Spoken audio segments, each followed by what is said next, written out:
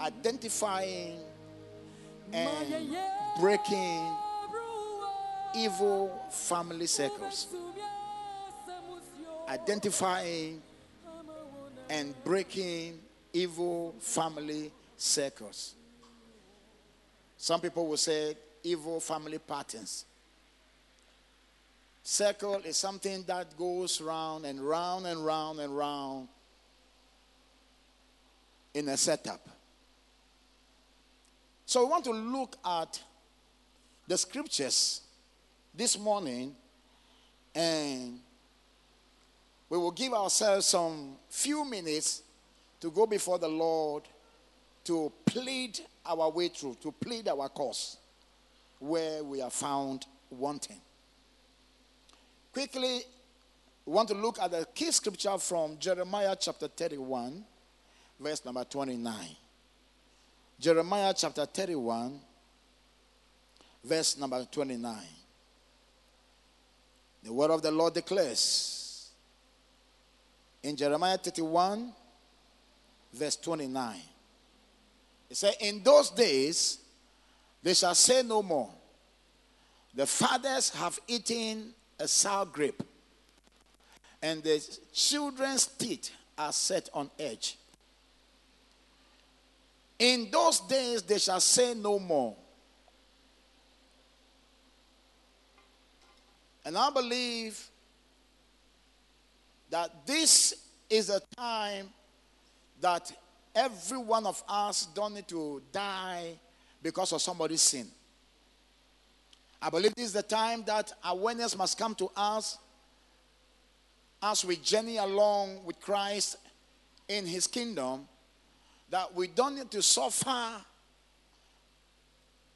any calamity, any casualty because of somebody's sin that he has sinned yesterday. When you read on, I'll come back to verse 30 of the same Jeremiah 31. The word of the Lord said, he said, but everyone shall die for his own iniquity. And every man that eateth the sour grape, his teeth shall be set on edge. 31. Behold, the days come, saith the Lord, that I will make a new covenant with the house of Israel and with the house of Judah. Can somebody say amen? Amen. So this has been a proverb in the land of Israel in the olden days. But it got to a time that God had to rebuke the house of Israel and said to them that it shall no more be like that. That somebody will eat sour grape, and then I, who has not have a taste of the sour grape, I will be suffering the pain while the person is eating sour grape. So he said, no, I'm going to bring a new covenant. And with this new covenant, nobody will die for somebody's iniquity. If you sin, you die for your sin. So if you read further, or if you go to the book of Ezekiel, you realize that God said, the soul that sinneth shall die. So if my grandpa have committed any kind of abomination, he must bear the consequences. But not me to bear the consequences. Is somebody here with me? Now, so most of us, all of us sitting here, including myself, the speaker, the preacher today, we have been going through some kind of generational curses. Some compromises that our great-grandparents have compromised in their lifetime. Some evil covenants that they have cut somewhere. And some things that they have done in the secret and in darkness. The repercussion comes over us, the children and the children's children, and then we carry the load like that, and we carry the repercussion, and then we continue. Even though we come to Christ, it is not easy for us. But today we want to look at some one or two key scriptures that will re-inform us again To some of you under the sound of my voice, you might be well informed of what I'll be sharing with you today. But to some of you also, you are not informed. So listen carefully, and then we will see how best we can do, believing God to take ourselves out from anything that does not bring glory to the family. Can somebody say amen? Amen. So we will not set our teeth at edge when the fathers enjoy the sour grape. So anybody who is eating the sour grape must bear the consequences himself or herself. And so today we'll try to free ourselves by the teaching of the scripture, or by the exposition of certain scriptures that the Lord had given to me. Can the house say amen again? Amen. Now, so number one, I said identifying. It means that we individually have to identify. To identify, you have to trace. If anything that you don't trace, you cannot identify it. And I know that most of us, we don't care to make research from our backgrounds. We don't virtually ask questions. We don't ask questions from our grandparents, our parents, and we are just in like that. Sometimes our grandparents don't even inform us about anything. And our parents also, who come to inherit their parents, also don't inform us about anything. So, we are in Christ, all right. We have been baptized with the Holy Spirit, okay. We are tongue-speaking believers, and yet there are certain battles that we keep on battling. It must be over. I say it must be over. In Jesus' mighty name. So, pattern or circle can be positive, it can be negative. Anything called circle, anything called pattern, any pattern. For instance, God gives the pattern as to how the ark should be built. God also gave the pattern as to how the ark of the covenant should be built. The first ark, I refer to the ark, the Noah's ark. God also gave the pattern as to how the tabernacle should be built and be organized, where things must be placed and where things must not be placed. Those are the patterns of God, positive. So, in some homes or some families, they have positive patterns or circles that a grandfather have inherited from his father, from the great-grandfather, and the father inherited from the grandfather, and the child inherited from the father. So also, it goes with the mother circle. But where the pattern or the circle is evil, where the foundation is faulty, when children begin to grow up, that faulty foundation, that evil circle begin to affect children. Praise the Lord. Praise the Lord. Don't shut your mouth. Praise the Lord. Amen. Amen. Now, so, when we're talking about pattern or evil circle reoccurs periodically in our homes. I'll just give you one simple example, then we'll move into the scriptures. Sometimes you see, when you are sick, you go to hospital. The medical doctor begin to question you and ask you a lot of questions. And he will ask you questions and ask you questions and ask you questions. You ask you questions relating to your grandfather. You ask you questions relating to your grandmother. You ask you questions related to your great-grandfather, your great-grandmother, to your grandfather, to your mother, to your father, to your siblings, to your cousins, to your aunties, to your uncles. What is that doctor doing? He's trying to trace family history. When I wouldn't say when I was.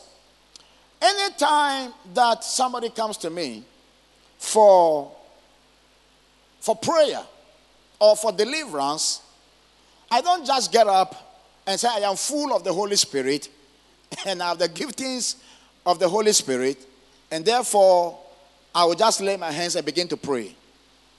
Mostly, I will question the person, especially when the situation is more of the spiritual. I've been to hospital, and the doctor said, I'm not seeing anything wrong with you. Then it means that it is not medical. So I have to sit you down and begin to question you. Any deliverance minister you go to will question you to know about your family history, to find out whether the situation in which you are now, there has been a real occurrence in generations past. Is somebody hearing me? So medical doctors do the same. They trace our family history. So when they trace the family history, then at a point they will conclude and say, oh, this kind of sickness or disease you are carrying, it is in the bloodline. It's in the genes of the family. Typical example is hypertension. Typical example is sugar diabetes. Now, so these are one or two examples I'm giving. And these things are evil. So why is it called evil circle? It's called evil circle because your grandfather inherited that sugar diabetes from his father, who is your great-grandfather. Then your father, the thing is also passed on to your father. Then your father kind of also pass it on onto you. But when you look into the family also, you realize that it was not only your father alone who suffered that sickness or that disease. His brothers and his other cousins also suffered the same thing. Is somebody hearing me? It's an evil circle. And once you identify it, you trace it and you identify it, you must do frantic effort through prayer, believing God that it shall be minus you. I didn't hear your amen. Praise the Lord. Hallelujah. It's an evil circle because it claims lives. I received a message yesterday that a fellow minister of the gospel had died. And I was so shocked. I said, how could that man die? In the first place, I knew he was residing in Nigeria. He came to Ghana about 2 months ago to bury somebody, and I knew that he's gone back. Then I was told that he had come back and was living in Ghana for about a month. So what killed him? They said he went to the bathroom, and in the bathroom he had an attack. And then he fell in the bathroom. And when they took him to the hospital, they realized that it was his pressure, hypertension. So within some few hours, the man of God passed. Now, when you take such a man like that, and you trace his genealogy or family history, you realize that that pressure or that hypertension that claimed his life suddenly could be found in other family members. And you know, hypertension is a silent killer. Are you hearing me this morning? It's a silent killer. Now, and it is always said that it is passed on from one generation onto another generation. I will use myself as a typical example. There's nothing wrong when I use myself as an example. A good teacher must always set up an example that reflects in his life or her life. Can somebody say amen? Amen? Now, when you look at me, I look very healthy. Very healthy. But if I inform you that I'm on a pressure pill, you will not believe it. I'm on a pressure pill, but you will not believe it. But I look very healthy. I look very strong. Now, when this thing began to happen in my life, and it happened in the life of my brother, it's happening in the life of my sisters, then we realize that when we trace it, we realize that the same problem was with our dad. But our daddy died at the time that we could not find out from him whether he also picked it from his daddy. Are you here now? I know some of you are sitting up now. Now, so these are some of the things we call evil. Why is it evil? Because it will just claim your life like that. It will distort your progress in life.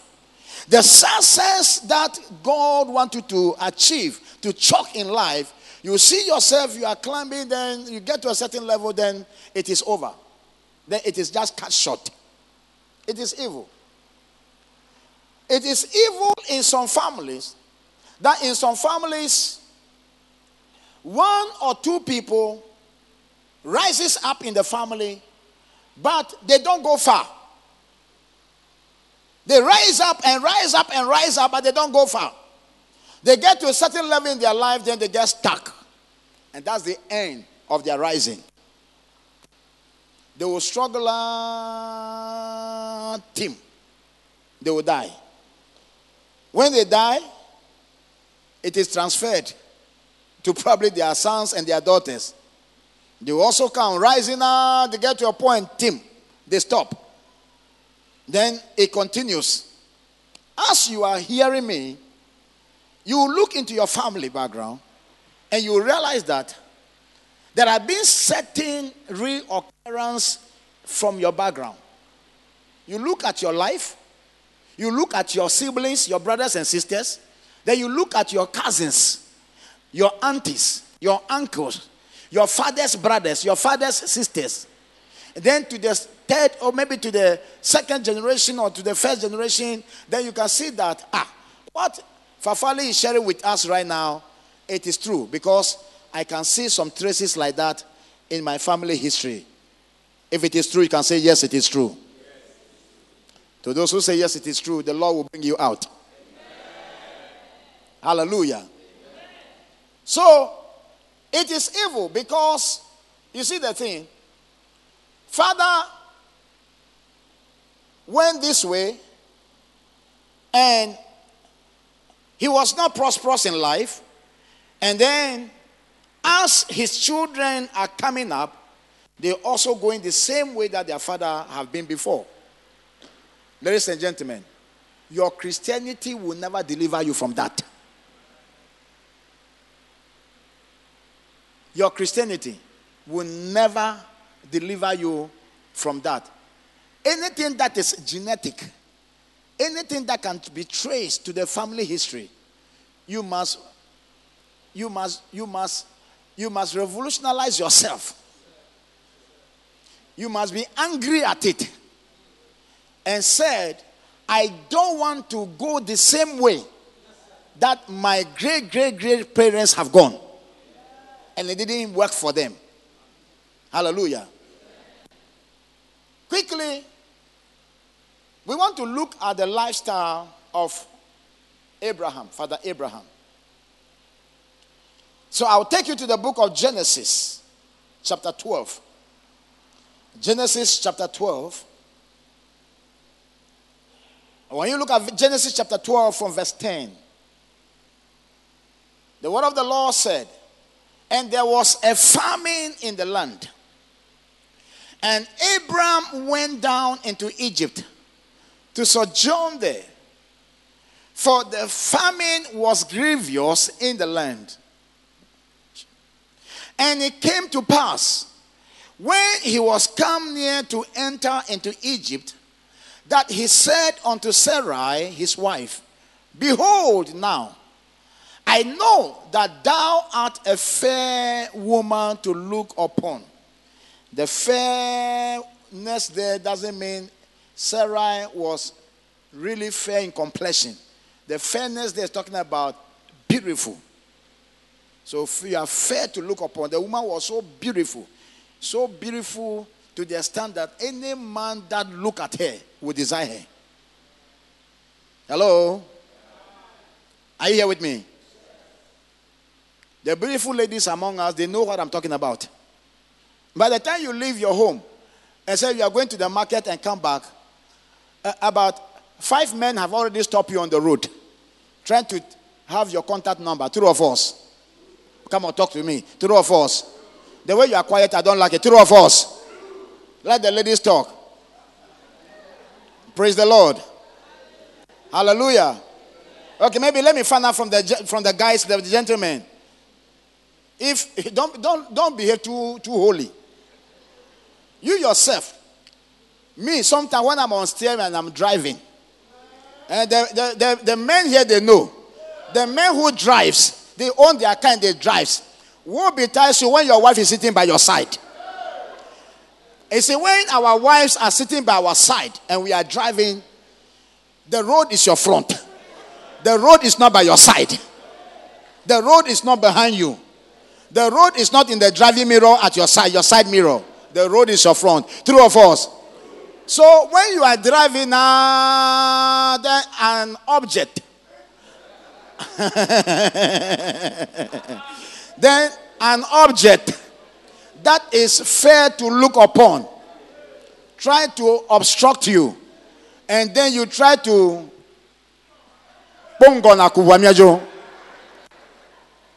praise the Lord. Now, so Sarah was a beautiful woman to look upon. So the Bible said when Abram had left his city because of famine, and he was going into Egypt, before he would enter Egypt, he stopped and said, my wife Sarah, where we are going, you are a very beautiful woman. Very beautiful. Any man that sees you would like to have you. So, listen to me. Move it to the next verse. Therefore, it shall come to pass, when the Egyptians shall see thee, shall see you, that they shall say, this is his wife, and they will kill me, but they will save your life. Praise the Lord. Hallelujah. Say, I pray thee, thou art my sister. Hello? Abraham, yes, he has lied. Don't be too holy. The man has lied. But in reality, Abraham had married her cousin. Sarah was her cousin that he married. But it stopped there as soon as the woman has become your wife. When the woman becomes your wife, it's no more your sister. It's your wife. Praise the Lord. Hallelujah.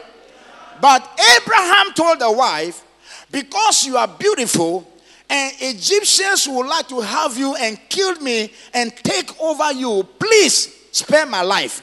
When we get to the border and they ask you, this is my brother, I am his sister. And let's see the next verse. What is there? And it came to pass that when Abraham was come into Egypt, the Egyptians beheld the woman, that she was very beautiful. The princess also of Pharaoh saw her and commended her before Pharaoh. The princess were not qualified. So they said, this one, the king himself must have her. So they commended Sarah. They said, hey, Ohini, or baby, I shana na peun. And yes, he cry. Share. Ohini, where they fatal pa. You got to have her. So they went to commend her before Pharaoh. And the woman was taken into Pharaoh's house. Hallelujah. Amen. And the woman was taken to Pharaoh's house. So they got there. But you know something? When Sarah was taken to Pharaoh's house, it brought a blessing to Abraham. It brought a blessing to Abraham.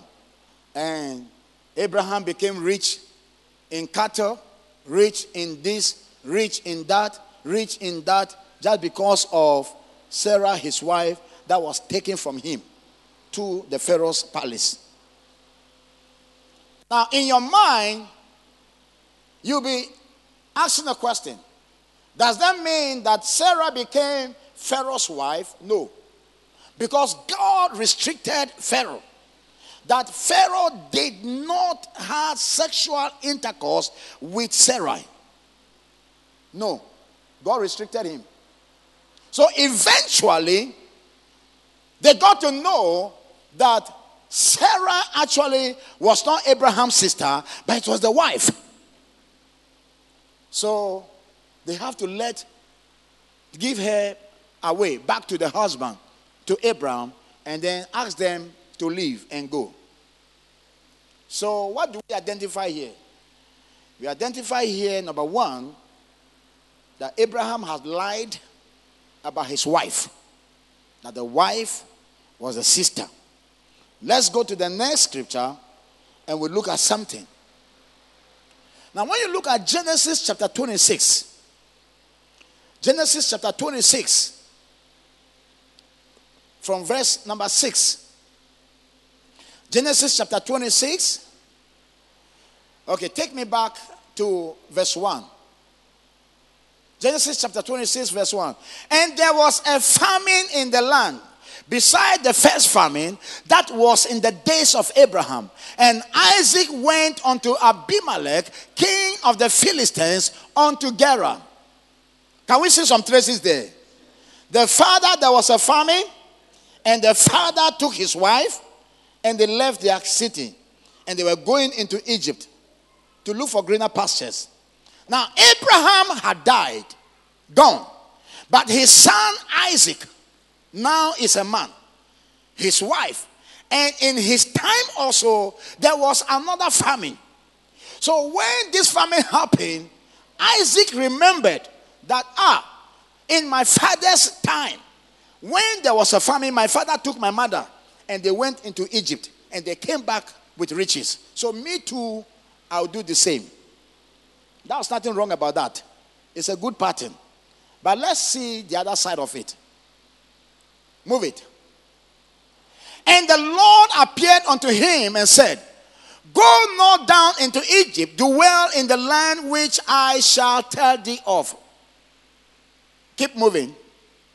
Sojourn in this land, and I will be with thee, and will bless thee, for unto thee and unto thy seed I will give all these countries, and I will perform the oath which I swear unto Abraham your father. Hallelujah. So there was a covenant between God and Abraham, the father of Isaac. And the covenant has not been fulfilled yet. So God had to stop Isaac at the city of Gerar and said, Do not go into Egypt as your father did. You just stay here in this city, and I will fulfill the covenant blessing that I have covenanted with your father. And I will give all these countries that you see, that you are sojourning on as a stranger, I will give them all unto you. I pray for you this morning. May every promise that you have received from God, may it be fulfilled in your lifetime. I say, may it be fulfilled in your lifetime. In Jesus' mighty name. So Isaac obeyed God and he stayed. But let's see the next thing, what happened. And I will make thy seed to multiply as the stars of heaven, and will give unto thy seed all these countries. And in thy seed shall all the nations of the earth be blessed. May you be blessed, plus your generations unborn. There are some lands in the city that your parents could not acquire, but you have the mandate to acquire those lands. And I pray that the heavens open for your life. I pray that the heavens favor your cause. I pray that the heaven cause you to possess what God has promised that you shall possess. In the name of our Lord Jesus. Can you shout a louder amen?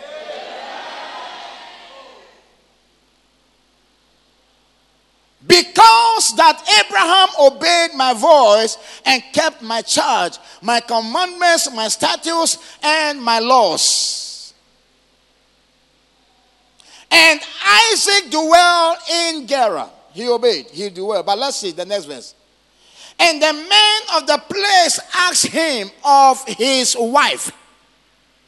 And he said, she is my wife. And the men of Gerar asked Isaac, who is this woman Rebekah? He said, Rebekah is my wife. What did he say? What did he say? Has that got something to do with the father? Hello? Somebody say pattern. I can't hear say pattern. Say circle. So now you begin to ask yourself, what is it that is reoccurring in your life that can be traceable to either your mother or your father or your uncles, your aunties, or your grandfather or your grandmother or your great-grandfather or your great-grandmother? Has there been anything negative that has happened? You heard it. You were told something negative that happened in the lifetime of your grandfather or your father or your great-grandfather or your aunties or your uncles or your cousins, and then you can see that now you yourself can see that the same thing is happening with you. A man of God called me last week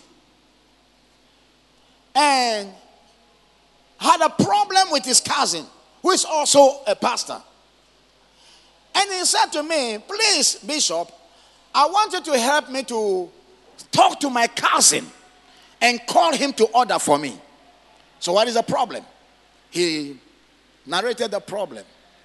So I don't want to go into the problem. But at the tail end, listen carefully what he told me. He said, Bishop, this my cousin, this has been their character.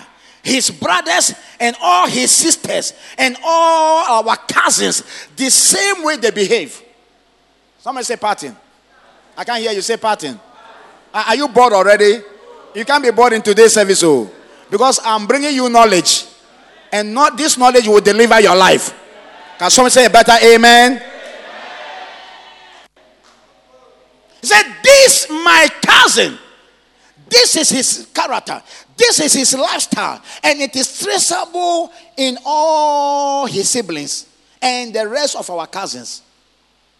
But he's the only one that I flow with. So I am surprised that he's exhibiting this thing, this lifestyle, this character, this pattern.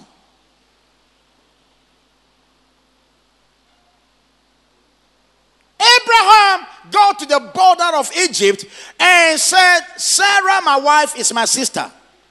Isaac, the son, also got to the border of Gerar, the Philistines, and they said, who is this woman by your side? He said, she is my sister.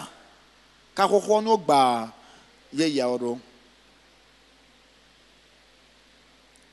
said, she's my sister.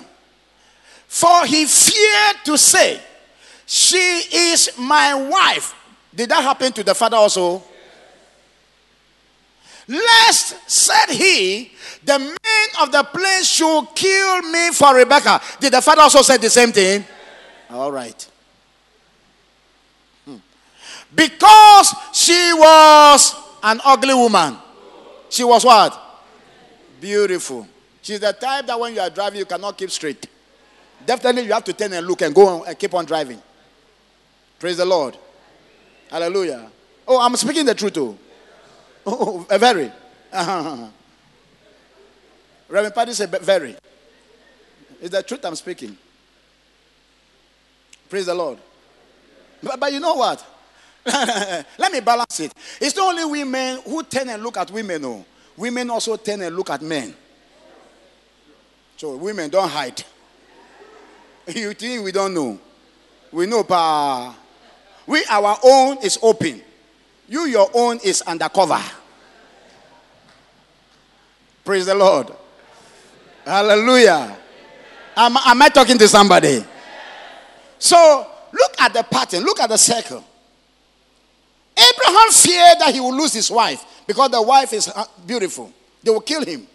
So he has to quickly say, hey, we are brothers and sisters, so you can spare my life. Isaac also got to the same situation. Same situation. He also said, hey, they will kill me. Oh. You are a beautiful woman. Please, you are my sister.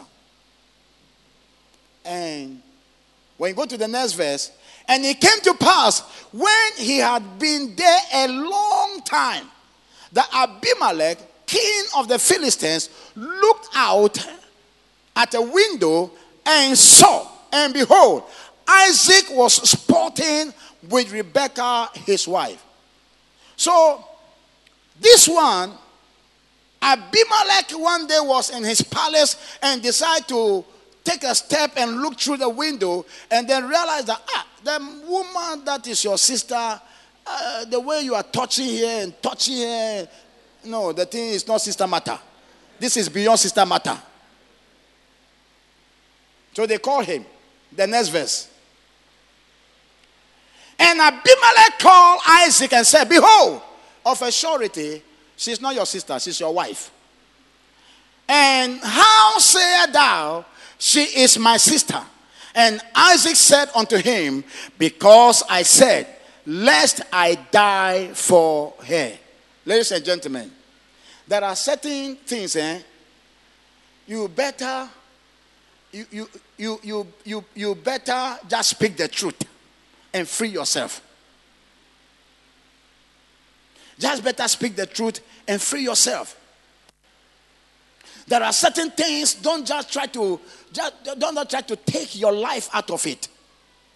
Because as a father, as a parent, as a mother, whatever I am doing now is a seed I'm sowing. For the Bible says, for God is not mocked.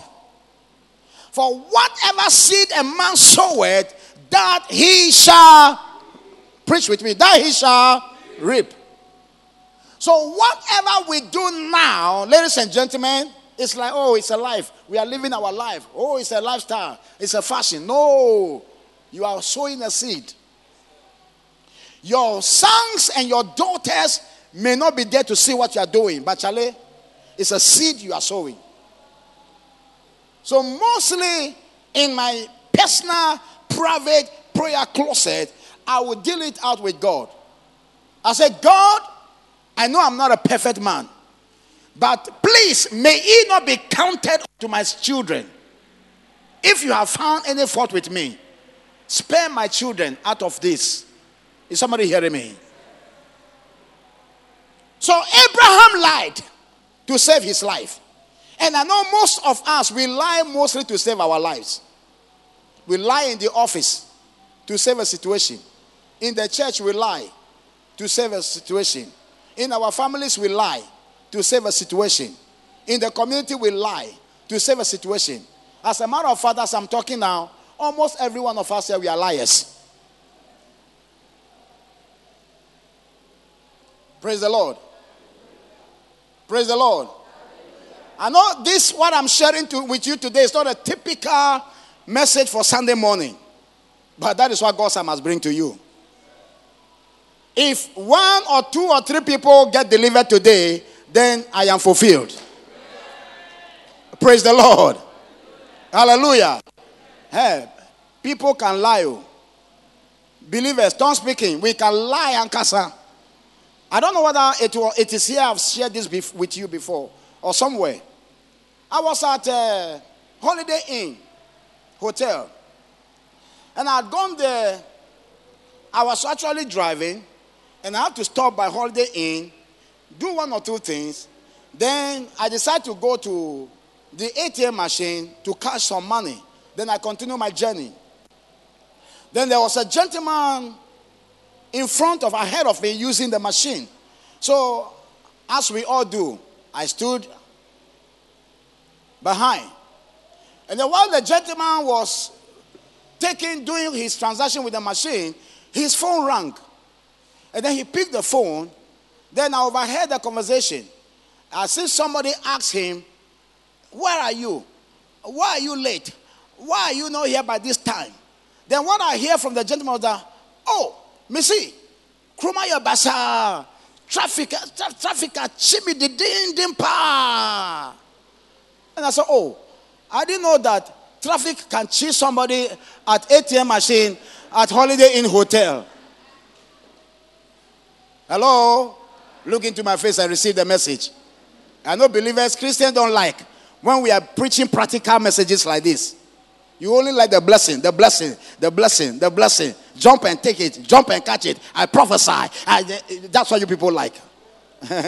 But today you'll be saved. We all will be delivered. In Jesus' mighty name. So I look at the gentleman and I say, hey, Charlie, entropa any traffic at you.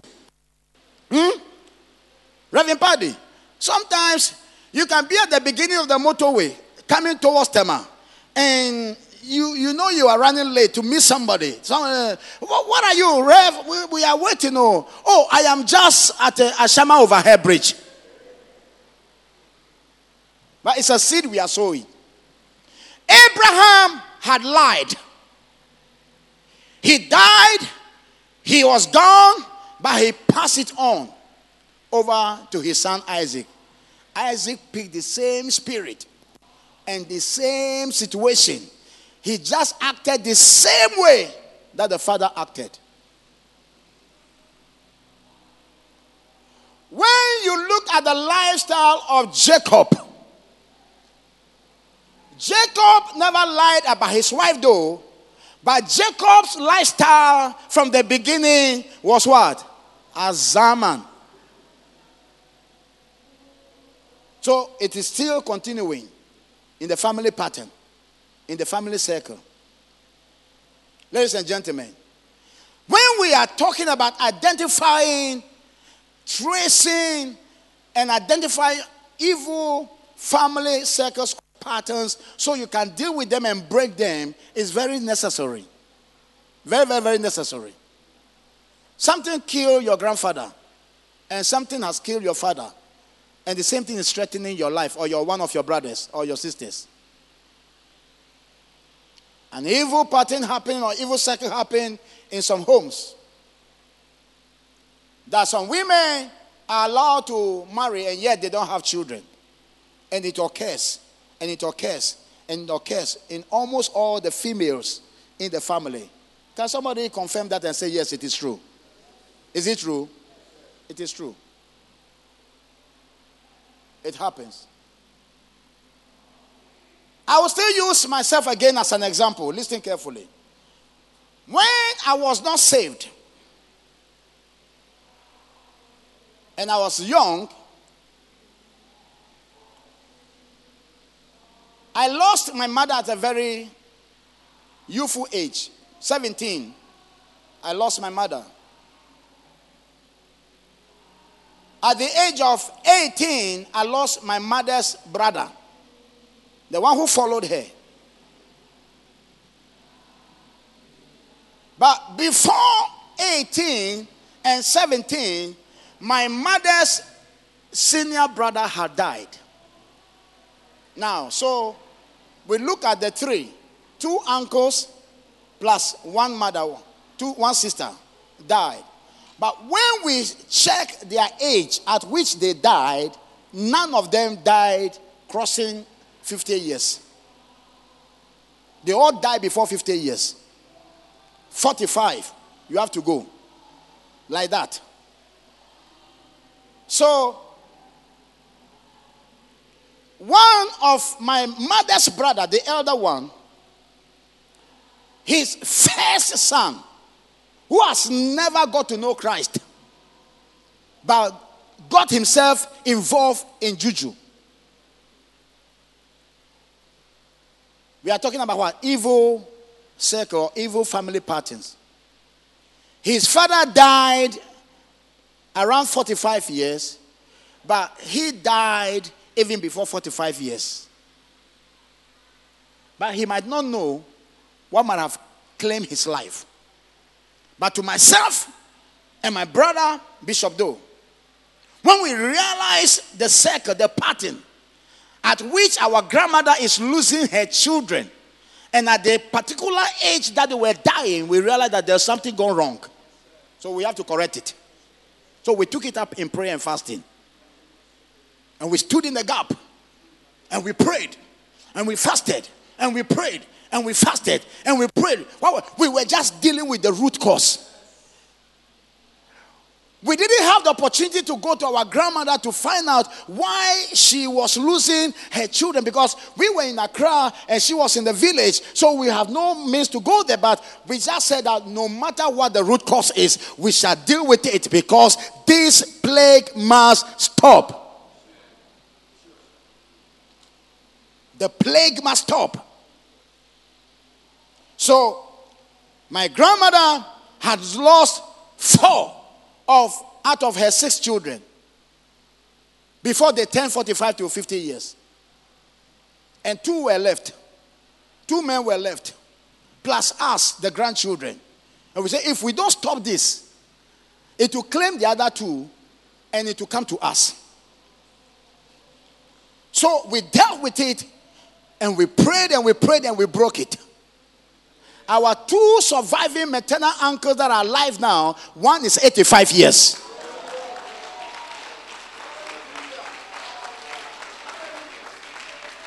The second one is about 80 years. And they are still strong.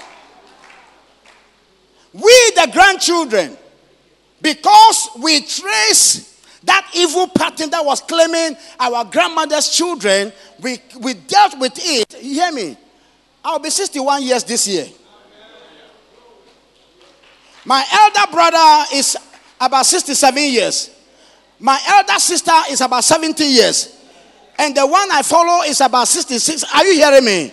You must trace what is reoccurring in your home, what is reoccurring in your family, and what is reoccurring in your business life, and deal with it. You don't deal with it, it will deal with you. Are you hearing me? If you don't rise to deal with the issue, that issue will rise up and grow more horns and deal with your life. So if you know that there are drunkards in your family, trace it and see where that drunkenness is coming from. Where is the drunkenness coming from? Is the spirit of drunkenness trying to attack you and convince you that though you are a tongue-speaking Christian, you can hide and do your buddhi once a while? It is coming gradually. My uncle, who is 85 years old, very honorable man, he raised us up. He told us a story. He said when he was growing as a young man, someone said evil family circle. He said when he was growing up, Papa One, he realized that he liked drinking alcohol. Young man. He would drink, he himself told us the story. He said he would drink and get drunk. And sometimes you just get drunk and just, you know how drunkards behave. Not the one that you are drunk but you can still drive to home. Not that type. The one that you drink, then you find yourself in a gutter, or you find yourself in some boiler somewhere, or somebody have to come and carry you. They have to pour water on you. It's that kind of thing. So it's like an embarrassment to him. Young man, brilliant, with a great future. The devil wanted to mess him up. So he said one day, he just got up and said, this thing that I am going through, I cannot continue like that. He did not even take himself to any prophet. He didn't take himself to any deliverance minister. The man is a Roman Catholic faith man. He goes to count rosary. But he said to himself, this thing must stop. Can somebody say with me, this thing in my family background that is claiming lives, bringing shame and disgrace, it must stop. You better be wild this morning. Come on, shout, it must stop. Hallelujah. So he said this thing must stop. So he purposed that he will not taste alcohol again. and the thing cut off. And I'll tell you.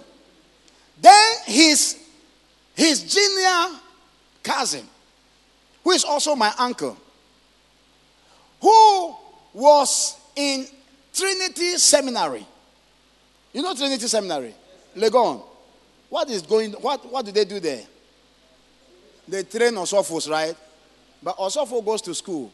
He was drunk. Osofo goes to school, he's booze. Osofo will get booze and sleep on school campus. The thing was becoming embarrassment. So it got to a time that the authorities of Trinity said, you are not fit to be here. So we had to expel you from the seminary.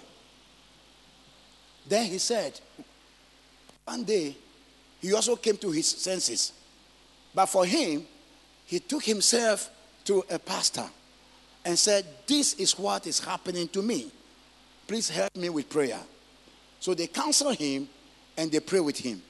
And after they pray with him, that was the end of it. The thing cut off. But can I tell you a story? Can I tell you something? The root cause why this man, and this thing I'm telling you is not only with the two of them. I just use the two of them because they are the prominent ones. The root cause was that their grandfather, who was my great-grandfather, is a fisherman who had gone for something. Somebody say something. Ask your neighbor, do you have something in your background? You were born in the church, so you will not know. Go home and ask your parents, especially your parents who are not born again. Ask them whether there is something in the background. Praise the Lord. Whether there is some ebusian konya, they are where we call it togbi. Praise the Lord. Whether there are some togbi or there are some busia and konya, people have been bowing to, or people have been pouring libation to, or people have been. Are you hearing what I'm talking about this morning? Go and find out. So, this, our great-grandfather, had gone for something. And the thing was aiding the fishing business. They were having bumper catch. They were having a lot of money. My great-grandfather's name is Gakbeto. It simply means that Niache. Nipa Owosika. Gakbe. You understand? Gakbe. So, you are my brother. So maybe if you go home, try to find out the Gakpetos. Yeah, they are rich. But you see, something was underground. So there's something that was aiding the fishing business. You know there's something. I don't need to mention it, but there's something. That something need to be drinking. Need to be receiving sacrifices. So it got to a time that that's something new. Probably Odrukone. He was not being handled well. So, okay, if you are no more going to give me this, then I will make sure that I'll pass it on to your generation. Most of you are city borns. So what I'm sharing with you today will not make sense to you. But I'm giving you knowledge today for you to revolutionize your prayer life. So it was that something that was demanding drink, alcohol. So the way to demand drink was to cause the children to become drunkards. When they get drunk and they are messing up like that, then the something is also being fulfilled. Someone say evil. Say with me, evil. Family. Pattern. It claims lives. It claims life. In my family background, it claims lives. It claims lives. It makes great men to become something. It makes great women to become something. But hear me, ladies and gentlemen. When it came to our generation, most of us turned out to become pastors, ministers of the gospel. And what was claiming the life of our uncles and our aunties, the shame and the disgrace that they were going through. Some will rise up, they will just fall. Some will have money, then the money get vanished. What I'm sharing is happening in your home. It's happening in your home. Some were rich. Now, they cannot see the money. But with the next generation, our generation, when we trace that and we identify it and we knew what was happening, we took it to prayer. This morning, I'll give you some moment to pray and attack your family background. I can't hear your amen. Amen. You will attack your family background. Is somebody hearing me? Yes. So that the glory and the honor that God has given to us, has placed over us, that glory and honor will remain over us forever and ever. So we saw the pattern of Abraham and his son Isaac. Then we also saw the pattern in regards to myself, as I share with you. But now let me share the last pattern with you. Then you see something. Maybe the last but one. We'll still look at the lifestyle of Abraham and Isaac. But maybe not to bore you too much with scripture reading, you realize that Abraham, before he married Rebecca, before he married Sarai, when Abraham married her, Sarai was barren. He was barren. She was barren before God called Abraham to leave the father's house. Sarah was already barren. She wasn't having a child. And when they had left, Abraham had left the father's household with his wife, he had left with a barren woman. So the woman was already barren. And they have journeyed with God for 25 years before the covenant child came, Isaac came. Now let's look at the life of Isaac again. When Isaac married Rebecca, look at the pattern again here. Rebecca became barren. And it took Rebecca 20 years before she had a child. What are you talking about here? Is that not an evil pattern? Are you here with me? You better be angry, identify, trace it, identify it, and deal with it once and for all. If you don't deal with it, you pass it on to your children. Someone say amen.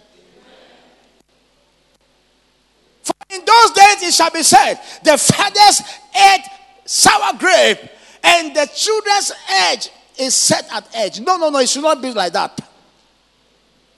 Everybody must carry his own problem.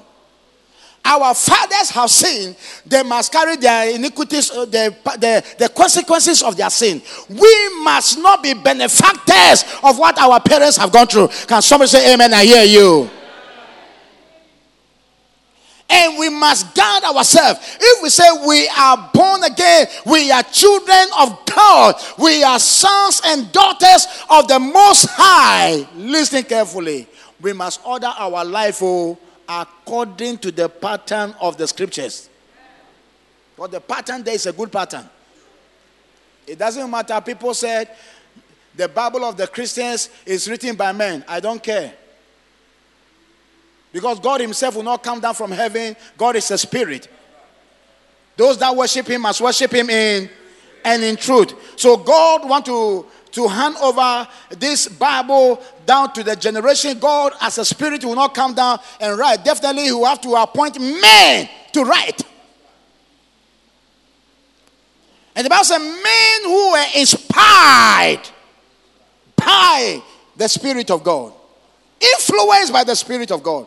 So if you are sitting down there and then you agree with the argument of people that the Bible was written by men. The Bible was written by men. And some preachers, some foolish and wicked preachers and fake preachers have a problem with the Bible.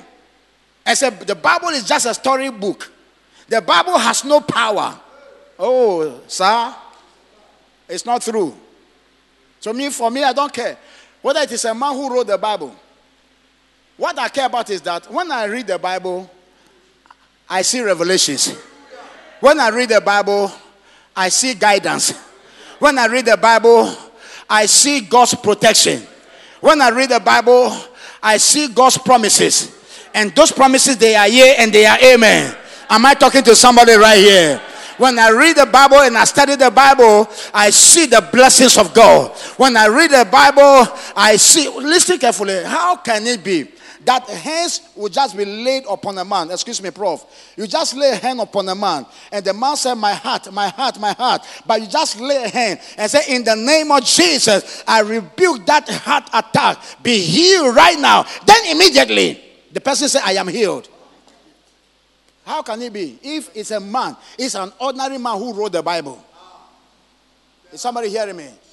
How can you just come, a hand is just laid upon you and say, receive the baptism of the Holy Spirit, which you have never done before? How can that happen?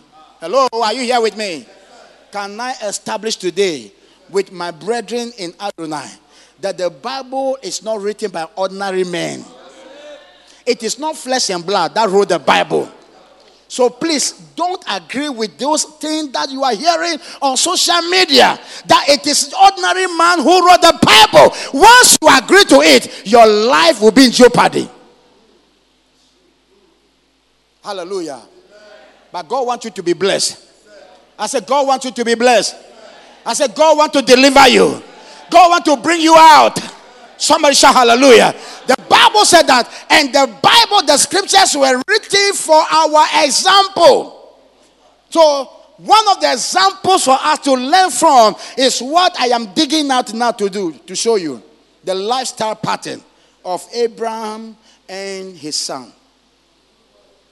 Abraham lied. The son lied. Abraham's wife was barren 25 years before she had a child.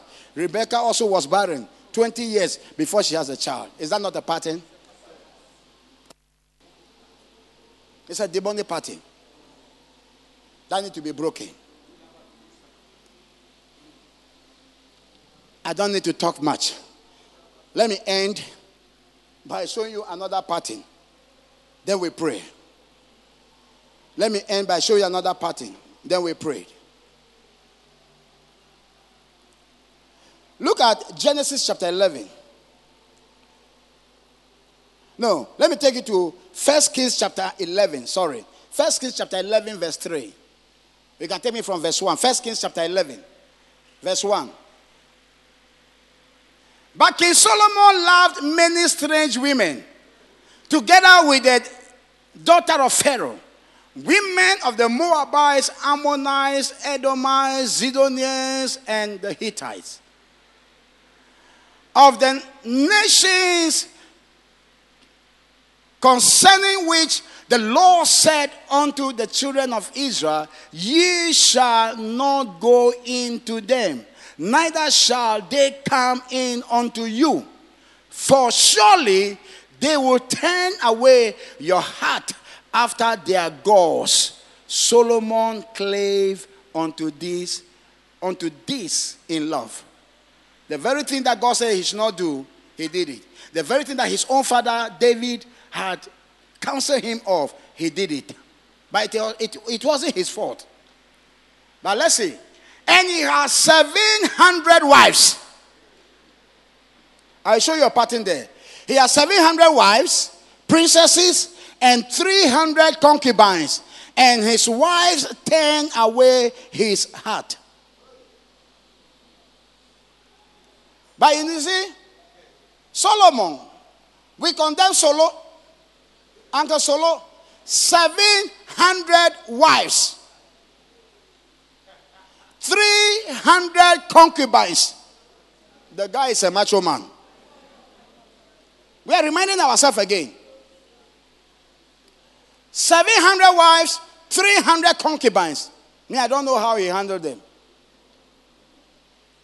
But guess what?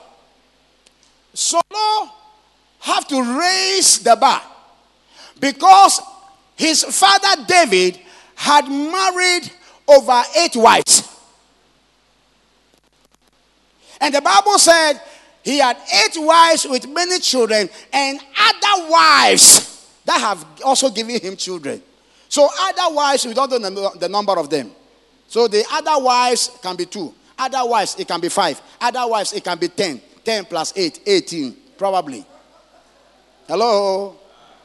Praise the Lord. Church, praise the Lord. Oh, it's like I'm boring you. Are you learning something? Okay, so So when Solo was growing up, he heard that my father had menu. So me too, I have to follow the steps. So Solo started. But you see, for Solo want to be very smart. The father was a warrior. But Solo, for him, he said, I don't want to fight. So what I will do is that to bring peace to my kingdom, I will marry all the women from the kingdom that surrounds me. The very thing the father warned him, and God also warned him of. That's what he did. So look at the number of wives he has. Okay. Now, so Solo also has raised the bar from the father David. He raised the bar that until today, nobody could challenge him. There are men we have today who claim they have 10 wives, they have 20 wives, they have 15 wives, they have 30 wives, but none of them can have 700. Ever since the days of Solo, no man has ever reached that. So nobody has broken the record yet. But guess what happened? Solo also had a son called Rehoboam. And Rehoboam, when Rehoboam also was growing up, he also took after the father. I won't go into the scripture, but I'll give you the scripture to go and read after church. He also took after Solo. And the Bible said, and Rehoboam also had 18 wives. At least he has also dropped the bar. Right? He also dropped the bar from 700 to 18. So raise it from the father, let's say 10 or 12 to 700. But Rehoboam brought it down to 18. Then Rehoboam also had a son called, I think Abijah. Rehoboam's son is called Abijah.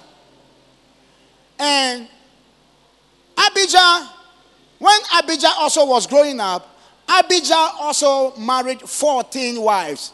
He also brought it down.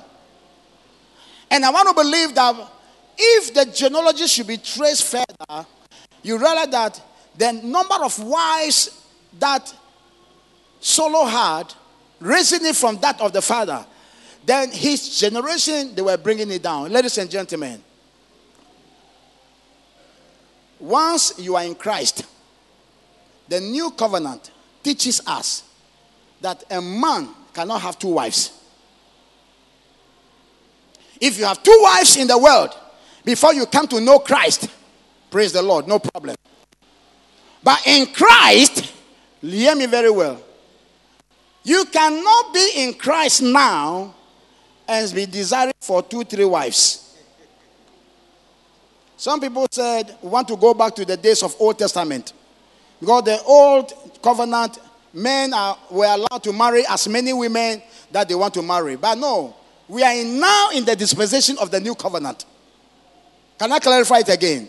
So that is why, you see, in the church, in the early church of Corinth, in other places, there were men in the church that had 3 wives, 2 wives, 4 wives. But Paul came and said, if any man desire the office of the bishop, if any man desire the office of the deacon, he must be a man of 1 wife. So I asked the question, does that mean that there were other men in the congregation that had more than 1 wife and are not qualified to become deacons and bishops? Praise the Lord. And if we want to buttress this argument, I strongly believe that those men in the congregation in the days of Paul, they might have married those 3, 4, 5 wives before they got to know Christ. And some years back, there was a kind of teaching that went on. And said if you have 4 wives and you are now born again, you must divorce all your wives and keep only your first wife. And I said, that is rubbish to me. If you divorce the 3 wives, who will go and marry them? And who will care for them? But there was no wisdom in those early days of the charismatic and Pentecostal movement. Is somebody hearing me? But what are we tracing this morning? What we are tracing, that we are trying to trace patterns and circles in our family backgrounds that does not bring us prosperity and does not bring us glory and does not bring us honor. If you can trace it in your home, in your background, then now is the moment for you to rise up against it. The church didn't say amen. Amen. You must rise up against it. Somebody say amen. Amen. For we are New Testament generation. And we must be free from what our forefathers have carried in the past. To conclude, and give you some time to pray, then I hand over the microphone. To conclude, somebody will say that, how did these evil circles occur in our families? It occurs very simple. If you have been told before, you will realize that they say your great-grandmother was barren and needed a child badly. She was not having a child. So she went to some place. Hello? Are you here with me? She went to some place and certain things were done and certain covenants were cut, and then she had a child. That one is a problem. So the place your great-grandmother went to have the child, and the child grew to have your mother, and your mother have you, you know that there's a lineage to that thing over there. Praise the Lord. So when you grow up, you begin to pay that thing, that lineage. So there are certain demonic covenants that our great parents have gone into. And those covenants, most of them die leaving us without telling us into details what they have done in those days. And today we are suffering for it. We must rise up against it. I said we must rise up against it. And God is a merciful God. My people perish for lack of. My people perish for lack of. My people perish for lack of. Now you are receiving knowledge. So you must not go through what your parents have gone through.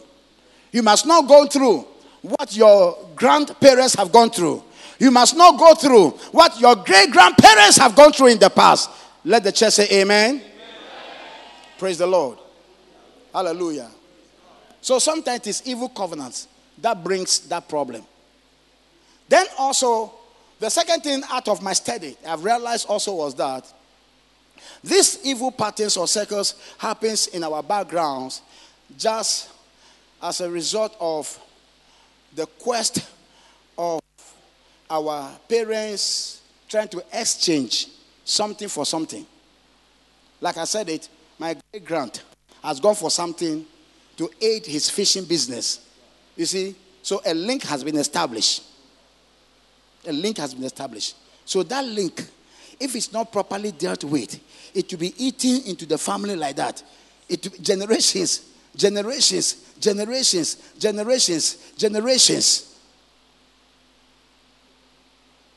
I knew a man who had lived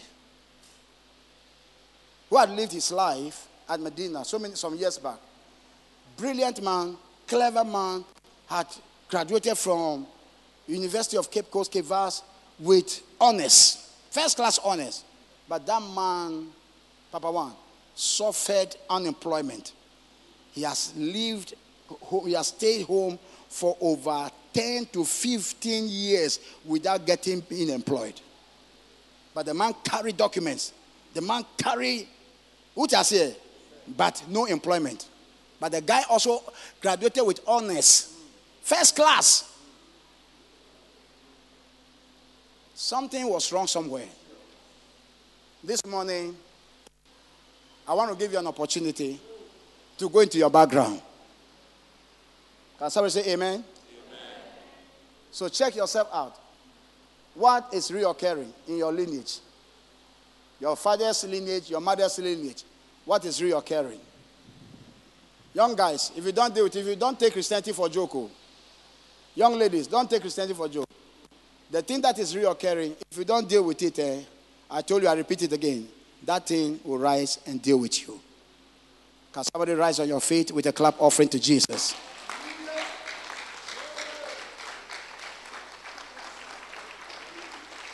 Clap your hands to Jesus.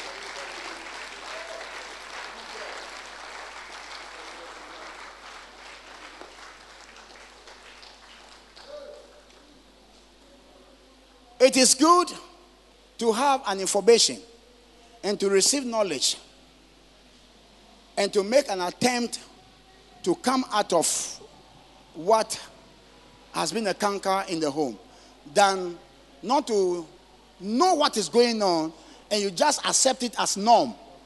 You know, people accept things as normal. No, it cannot be normal. It cannot be normal. Yeah, say nyame ambo ye. Oh, lebe, yes, nyame bobia ye. Hello? God has made all of us equal and gave every one of us equal opportunity. But some way, somehow, our great parents have dabbled in some things, have cast some covenant somewhere, have been disobedient to the. You understand what I'm talking about? And it is causing us, our sons, for us to set our teeth at edge while they have eaten the sour grape. Somebody say with me today, say minus me. I can't feel you. Say minus me. I'm not sure you are serious. Say minus me.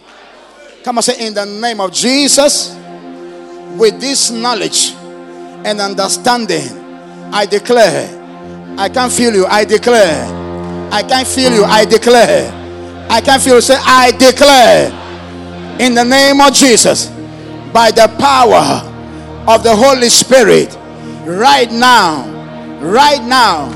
every evil reoccurrence in my family, background, maternal, paternal, background, right now, that has claimed lives, that has brought shame and disgrace unto many in my family. Come on, say right now, I attack it by the root, by the foundation. I bind. Are you serious? I bind in the name of Jesus. Come on, declare war. Come on, declare war. Come on, declare war.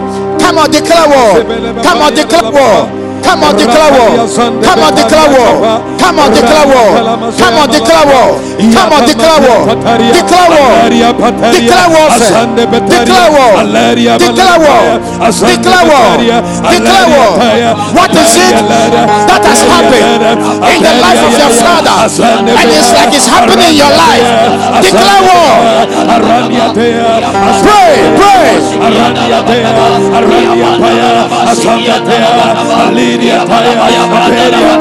Declare war. Declare war. Declare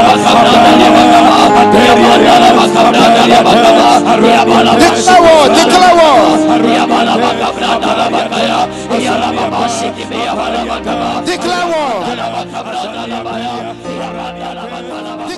Pray.